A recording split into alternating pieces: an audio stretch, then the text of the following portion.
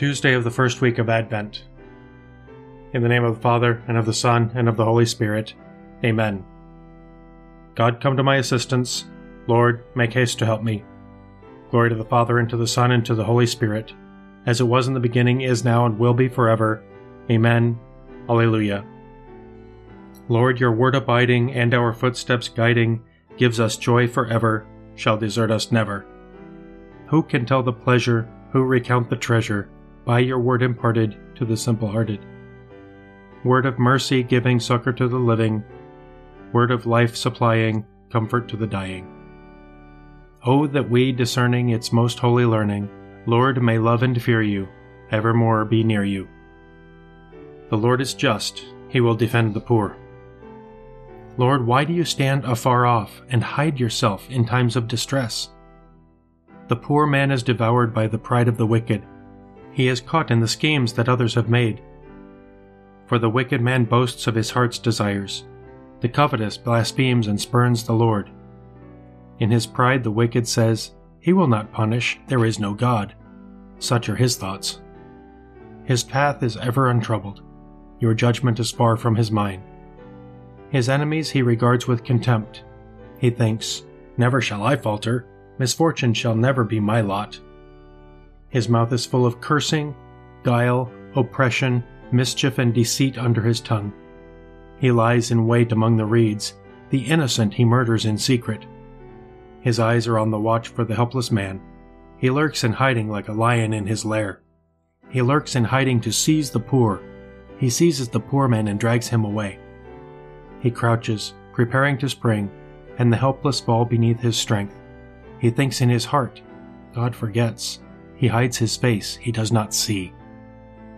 Glory to the Father, and the Son, and the Holy Spirit, as it was in the beginning, is now, and will be forever. Amen. The Lord is just, he will defend the poor. Lord, you know the burden of my sorrow. Arise then, Lord, lift up your hand. O God, do not forget the poor. Why should the wicked spurn the Lord and think in his heart, he will not punish? But you have seen the trouble and sorrow. You note it, you take it in hand.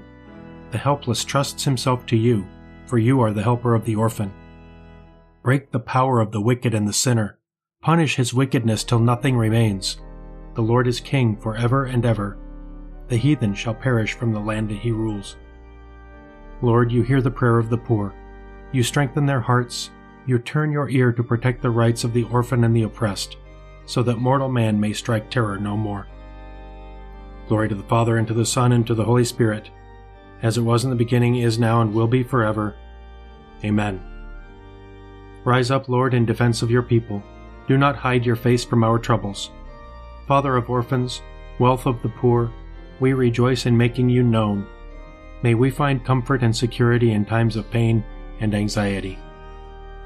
Lord, you know the burden of my sorrow. The words of the Lord are true, like silver from the furnace. Help me, O Lord, for good men have vanished. Truth has gone from the sons of men. Falsehood they speak one to another, with lying lips, with a false heart. May the Lord destroy all lying lips, the tongue that speaks high-sounding words, those who say, "Our tongue is our strength, our lips are our own, who is our master?" For the poor who are oppressed and the needy who groan, I myself will arise, says the Lord. I will grant them the salvation for which they thirst. The words of the Lord are words without alloy, silver from the furnace, 7 times refined. It is you, O Lord, who will take us in your care and protect us forever from this generation.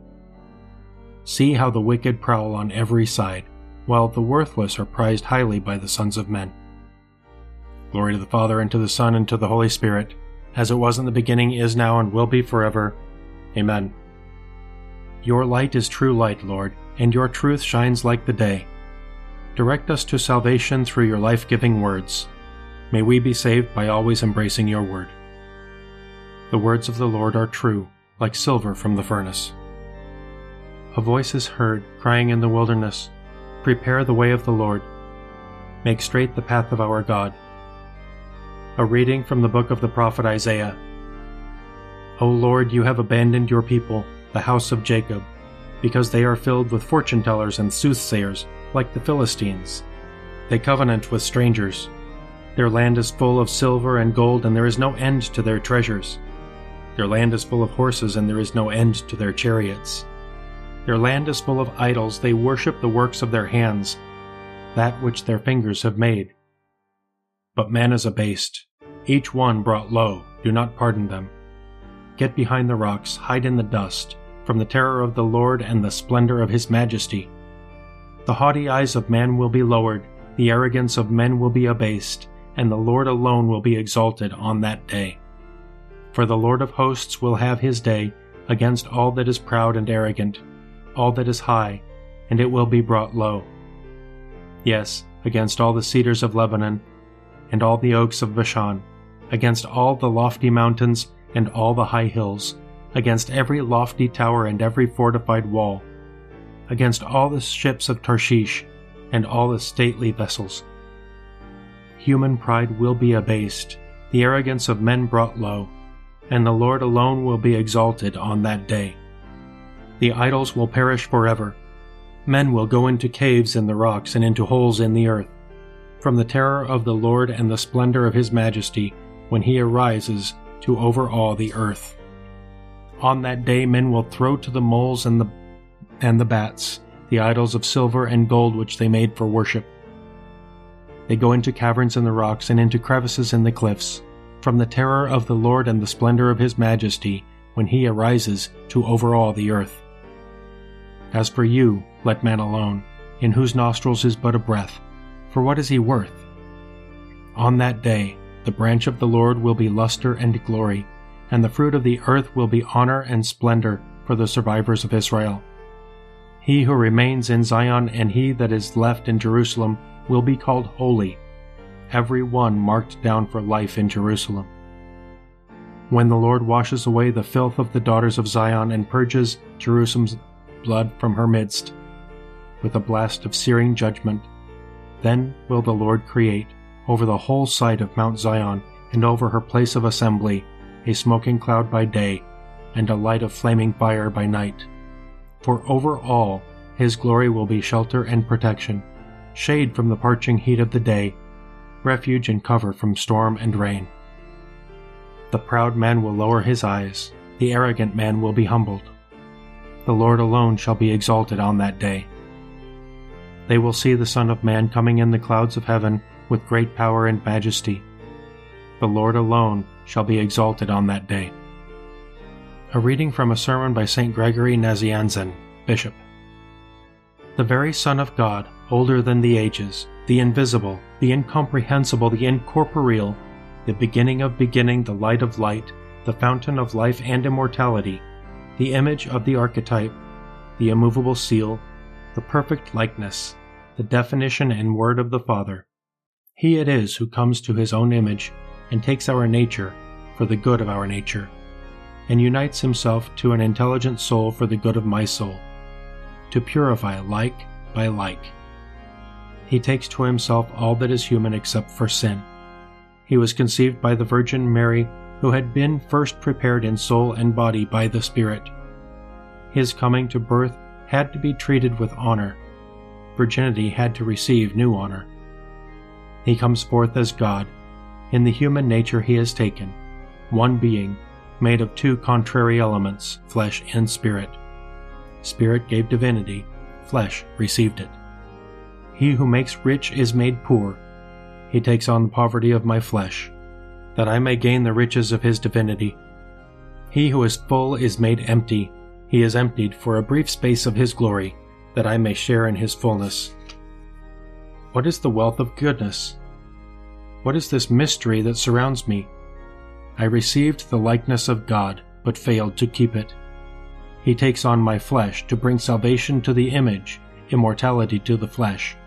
He enters into a second union with us, a union far more wonderful than the first. Holiness had to be brought to man by the humanity assumed by one who was God, so that God might overcome the tyrant by force, and so deliver us and lead us back to himself through the mediation of his Son. The Son arranged this for the honor of the Father, to whom the Son is clearly obedient in all things.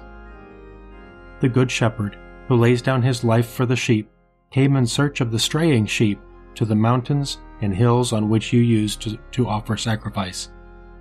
When he found it, he took it on the shoulders that bore the wood of the cross and led it back to the life of heaven. Christ, the light of all lights, follows John, the lamp that goes before him. The word of God follows the voice in the wilderness. The bridegroom follows the bridegroom's friend, who prepares a worthy people for the Lord by cleansing them by water in preparation for the Spirit. We need God to take our flesh and die, that we might live. We have died with him, that we may be purified. We have risen again with him, because we have died with him. We have been glorified with him, because we have risen again with him. When at last the appointed time had come, God sent his Son into the world, born of a virgin, subject to the law, to redeem those who were subject to the law.